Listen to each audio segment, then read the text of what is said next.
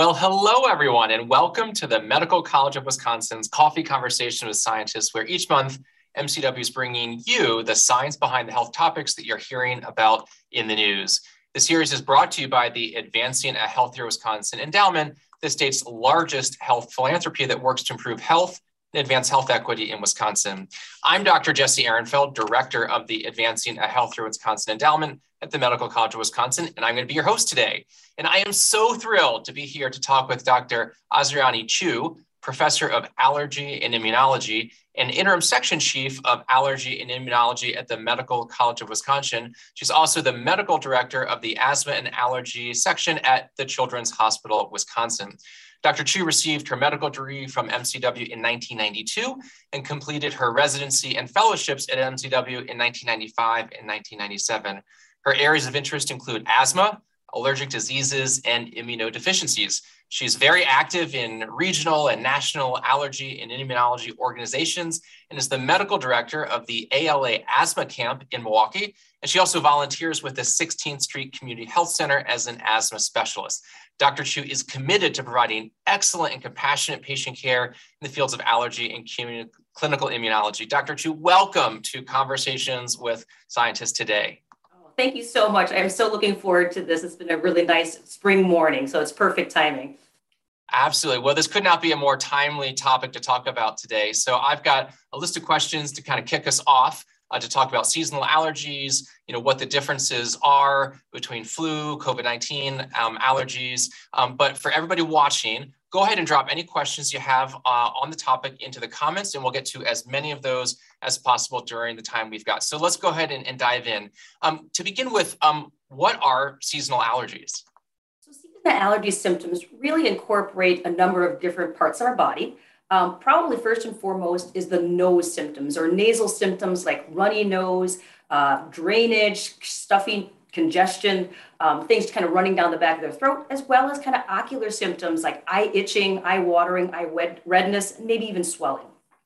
These typically occur in the springtime or in the fall. A lot of people kind of say change of seasons, for example. And unfortunately, here in the Midwest, it's right when the weather is about to turn nice and we're all ready to open up our windows and things are pollinating or blooming, and that's when they notice these symptoms.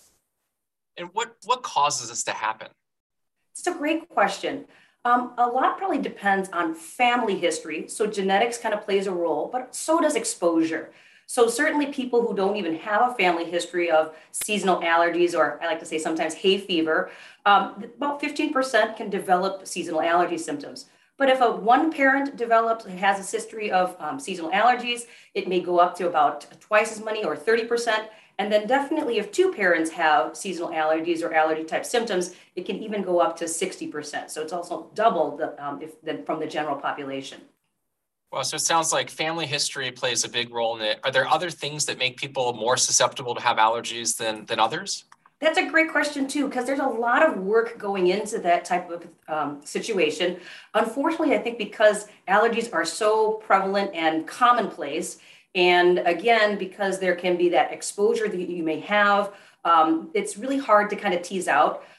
There's certainly some suggestion of things like environmental exposures, climate change, those type of things can also play a role. And then there's also something that's called kind of the hygiene hypothesis. It might be the idea that allergies on the rise because those cells that maybe typically when we were evolving might have been there to fight off certain types of infections like parasites and those kind of things now really have nothing much to do. So they kind of even see what should be a not so toxic kind of a foreign protein. They make an allergic antibody response and cause some of these symptoms.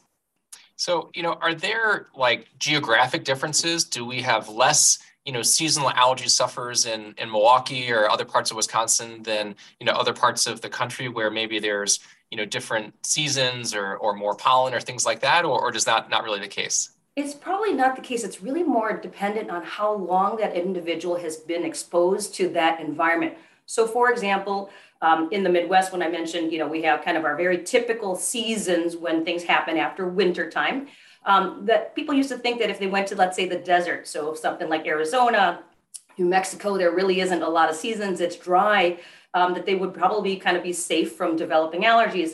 Well, unfortunately, human nature, as you know, people brought their manicured lawns and their, different kind of trees that they wanted to have there. So unfortunately, for places like that, where you pretty much have a year-round growing season, there's almost like not that very seasonality to the different growing patterns that we do have here in the Midwest.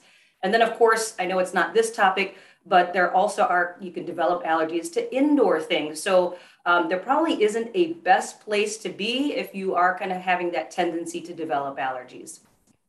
Got it. That makes a lot of sense. So what's the difference between seasonal allergies and respiratory flu, and how can you tell the difference? That's a great question too, especially during this time right now. More typical would be, again, the similar nasal type symptoms can certainly kind of play a role in either one of those kind of, let's say, conditions. But the nasal drainage tends to be more clear, maybe watery, as opposed to the thick, maybe discolored kind of appearance you might have with a respiratory flu. You also don't tend to have many of the eye symptoms. In particular, let's say ocular itching is not going to be something that typically comes along with respiratory flu. And then what I always kind of tell my patients and families that I see is allergies really should not cause things like fevers, chills, body aches, those type of things that you would expect with more of a viral illness. Got it. So that makes a lot of sense. And as we're still dealing with COVID-19 and the pandemic, what would you suggest people do to tell the difference between allergy symptoms and COVID-19 symptoms, particularly now that we're having a little bit of an uptick in cases and people are suffering from allergies in the spring? Yeah, also a good question. I think it's helpful if that individual knows that around springtime, they've had similar symptoms like this before. So that kind of pattern of seasonality really makes a difference. And then, like I mentioned, that idea of the eye symptoms of the itching in particular, maybe more of the watery kind of clear drainage as opposed to kind of more of the thicker kind of discolored drainage, that may be helpful too. I tend to think of anything that has an itch to it. So if it's eye itching, nasal itching and sneezing, those kind of things may help to kind of determine whether or not this is related more to allergy type symptoms. And again, definitely, we really don't expect any kind of fevers, chills, or body aches. It's also rarer or less common, I should say, to have anything in regards to that change in sense of smell, unless the person may be very severely swollen in their nasal passages. It's not something that you typically would expect to see with seasonal allergies. Got it. That all makes a lot of sense. And I suppose if you still have questions, you can always reach out to your physician. So what can people do to help control seasonal allergy symptoms? Also great. Even since I finished my training, there are really good over-the-counter antihistamines or allergy medications that are out there. And it's more than just, let's say, the Benadryl or diphenhydramine. The nice thing are the newer ones tend to be less drowsying or sedating. They tend to also last longer, so you don't always have to kind of give yourself an extra additional pill. So that can help with both the eyes and the nose symptoms. There are also good over-the-counter allergy eye drops, which have to be kind of careful from some of the other eye drops that just get the red out. But the allergy eye drops can be used more safely, even every day, to kind of help with the symptoms. And again, they're trying to take care of the inflammation, those allergy cells that can be recruited to the eyes. And then in particular, for the nasal symptoms, which can sometimes be a lot more problematic, there are over-the-counter nasal cortisone sprays that all of these used to be kind of prescription, but the FDA has found to be safe, again, when you're using and recommended doses on the box, that you can use. And the idea is that the nasal sprays are meant to try to decrease all those allergy cells from being recruited to the nose, which cause the symptoms of the stuffiness. And those cells can release the chemicals of the itching, the watering, the drainage. So it kind of gets more at the underlying cause of the nasal allergies, as opposed to the medication, like the pill, kind of treats the symptoms after they've already developed. That all makes a lot of sense. So, I've suffered from seasonal allergies for a long time, and I for years and years, I lost a week in the spring and a week in the fall where I was just miserable, not really able to function, really hard, and ultimately I ended up getting allergy shots. It was a long-term process over several years. Is that something that you routinely recommend, or how might somebody think about that as a part of a therapeutic strategy? Also, an excellent question. I think for me in particular, if the patients have tried the over-the-counter, let's say medications, and they don't seem to be as effective, or they're suffering from the complications of things like they need to be on antibiotics for frequent sinus infections. Maybe they also have some asthma-related symptoms related to their seasonal allergies. Those would be reasons to consider something like allergy immunotherapy or allergy injections. As you can imagine, being that they are injections or shots, some people don't necessarily want to deal with that. And then just kind of like you mentioned, it really is a kind of a long-term commitment. We wish it was just one injection and they're done, but there is a commitment of kind of building up what's, so to speak, we're trying to change the body's immune response from having an allergic response to more of a protective response by building up and modulating the immune system. So that's really what we're essentially trying to do. But certainly if the medications are helpful and effective, again, I always talk about the long-term commitment, not to discourage them from doing shots, but it is something that the person and their families really need to be committed to. So. Terrific. Well, Dr. Chiu, thanks for those introductory comments. Let's go ahead and turn to some of the questions. We're getting a ton from our viewers. And so anybody who has additional questions, throw them in the comments and we'll try to get to them. The first one I've got is, can the histamine response trigger ocular migraines?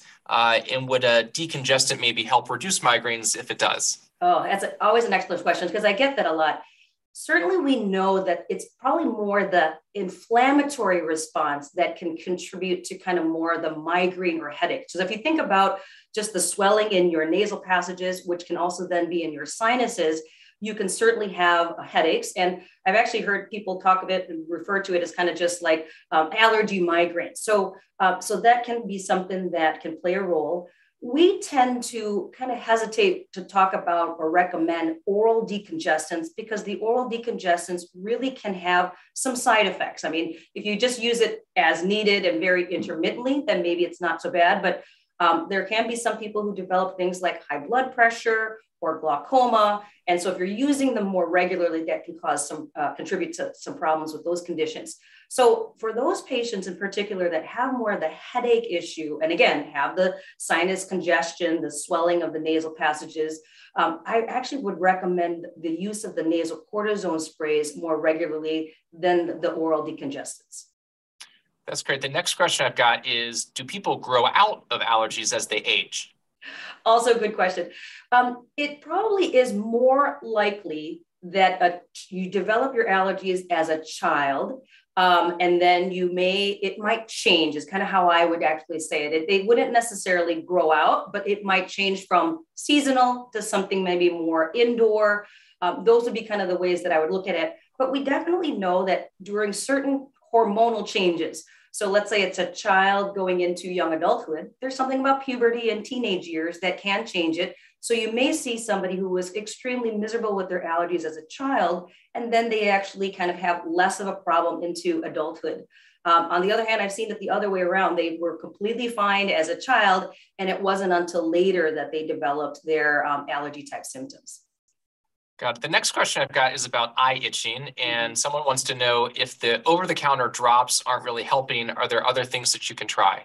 Yeah, the only thing for the eye symptoms really are going to be either oral antihistamines or the eye drops. And the good news is there's actually quite a few of them now that are over the counter as well. And again, always want to be careful that they are the allergy eye drops and not just the vasoconstrictors that can just get the red out. So if you've tried one and it doesn't seem to be effective, trying a different one may certainly be reasonable. Another question I tend to get, and it's also a nice tip that I like to share, is sometimes those eye drops can kind of burn or sting when you're putting them in. So we do recommend maybe putting it in the refrigerator. Sometimes that chill, that coldness, especially when you're dropping in and instilling the eye drop, actually kind of helps soothe the eye as well. That's great. The next question I've got is, how do you know if you have allergies or asthma or both? Are they linked in some way? Okay, another good question. I typically think of allergies in the way we use that term as being more the nasal and upper respiratory type of symptoms. So again, you can have the eye and the nose symptoms together. When we talk about asthma, it really is more the lower respiratory tract symptoms. So if the person feels, for example, that whatever it is that they're exposed to, not to pick on cats, but let's say a cat, and they feel like not only does it cause their eyes and their nose to run and drain, but they feel tight in their chest, or they're coughing or having wheezing, then it would seem that that particular maybe cat could cause both the nasal allergies, but also kind of the lower respiratory symptoms. Now, certainly, again, with nasal drainage, there can be cough. So sometimes it's hard to tease out cough by itself, whether it's more nasal allergy, upper respiratory, or lower respiratory. But what I typically tell patients and families then would be if it's related to drainage, so you're trying to clear your throat and cough, then it's probably more related to the upper respiratory drainage and allergies, and not necessarily from down here. So sometimes that can help to distinguish, again, a loose, wet, drainy cough compared to more of a dry, tight cough, which would be more likely to be potentially asthma. And they can always talk to their healthcare provider to ask if there's any kind of concerns, of course. Got it. Well, you can pick on cats all day long. I'm much more of a dog person myself. The next question I've got is about how long does it take for these allergy medicines to kick in? When can you expect release? Does it take a while for these things to really sort of activate and help you out? Yeah. The allergy antihistamine medications, whether it's in pill form or liquid, and even the eye drops, really should give effective relief probably within 15 minutes to maybe up to an hour. You should be able to notice some kind of benefit by then. And again, depending on how long acting those medications are, you can have maybe 12 hours, you can maybe have 24 hours of relief, but it should be pretty immediate. The nasal cortisone sprays, again, because of the mechanism of trying to stop those allergy and inflammatory cells from getting to the nose and releasing the chemicals, what I always tell patients is don't give up on it, because it's not going to work right away.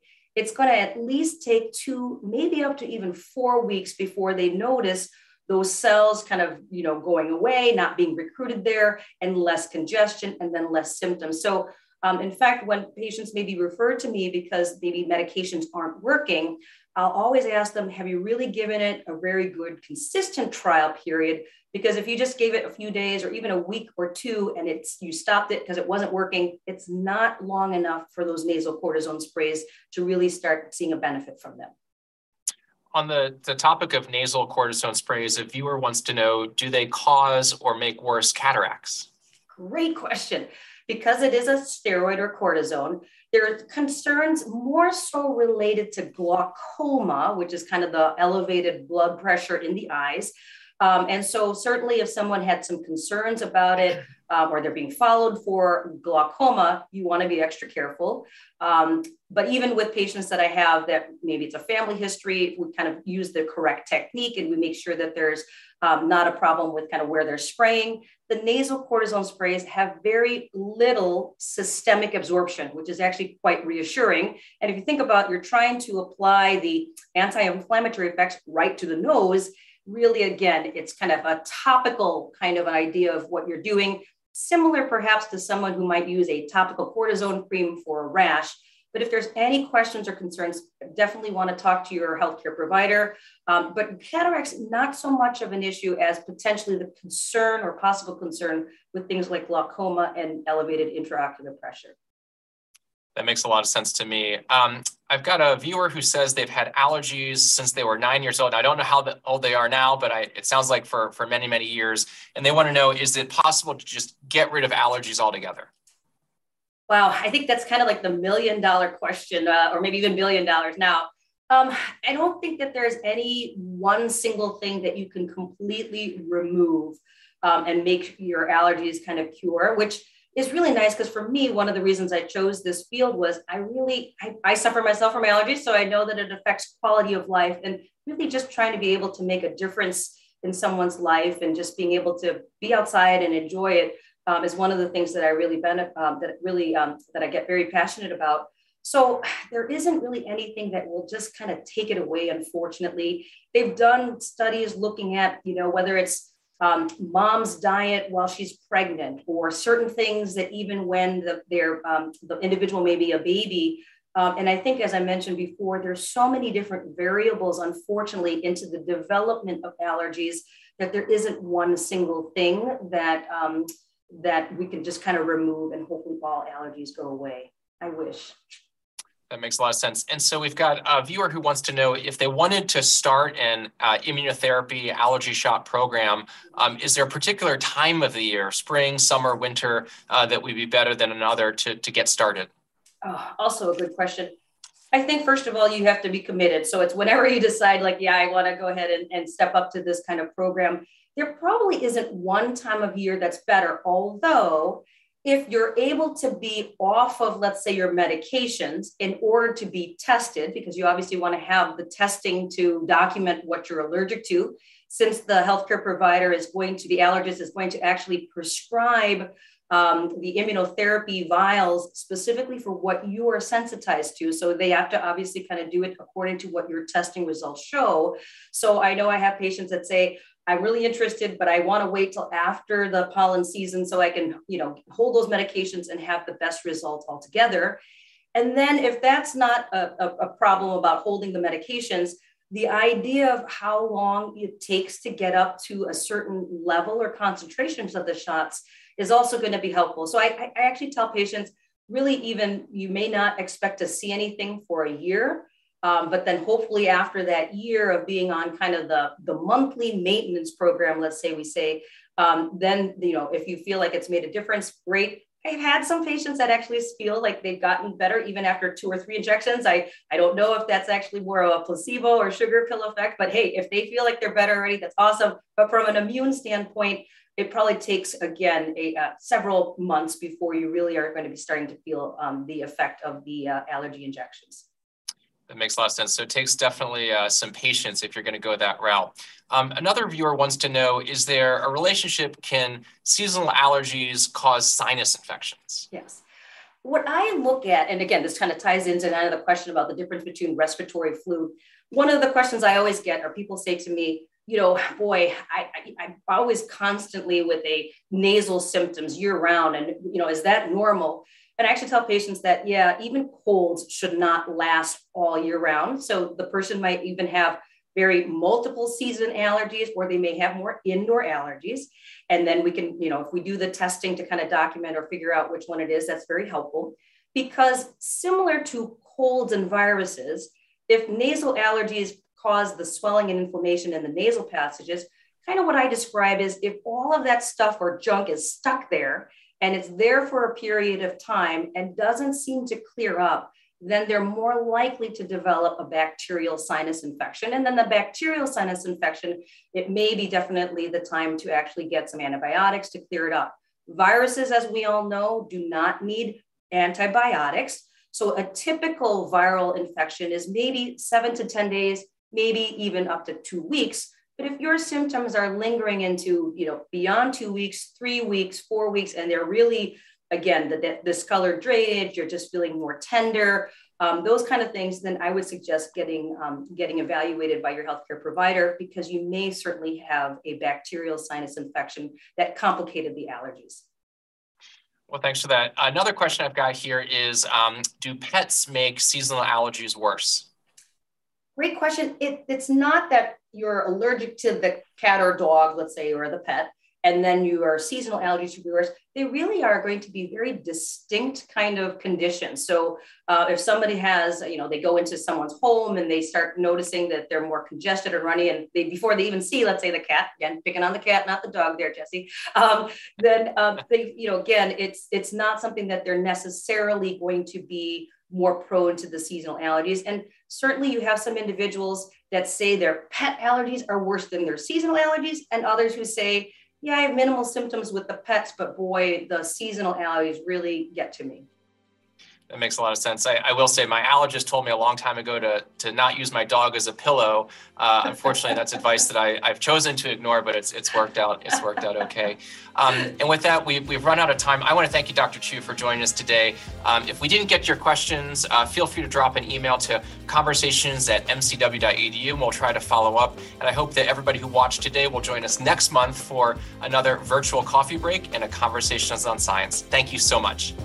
The Medical College of Wisconsin's Coffee Conversations with Scientists is sponsored by the Advancing a Healthier Wisconsin Endowment. Coffee Conversations with Scientists occur monthly as Facebook Live events and are produced by the Medical College of Wisconsin. We hope you join us next month for another virtual coffee break and a conversation with a scientist.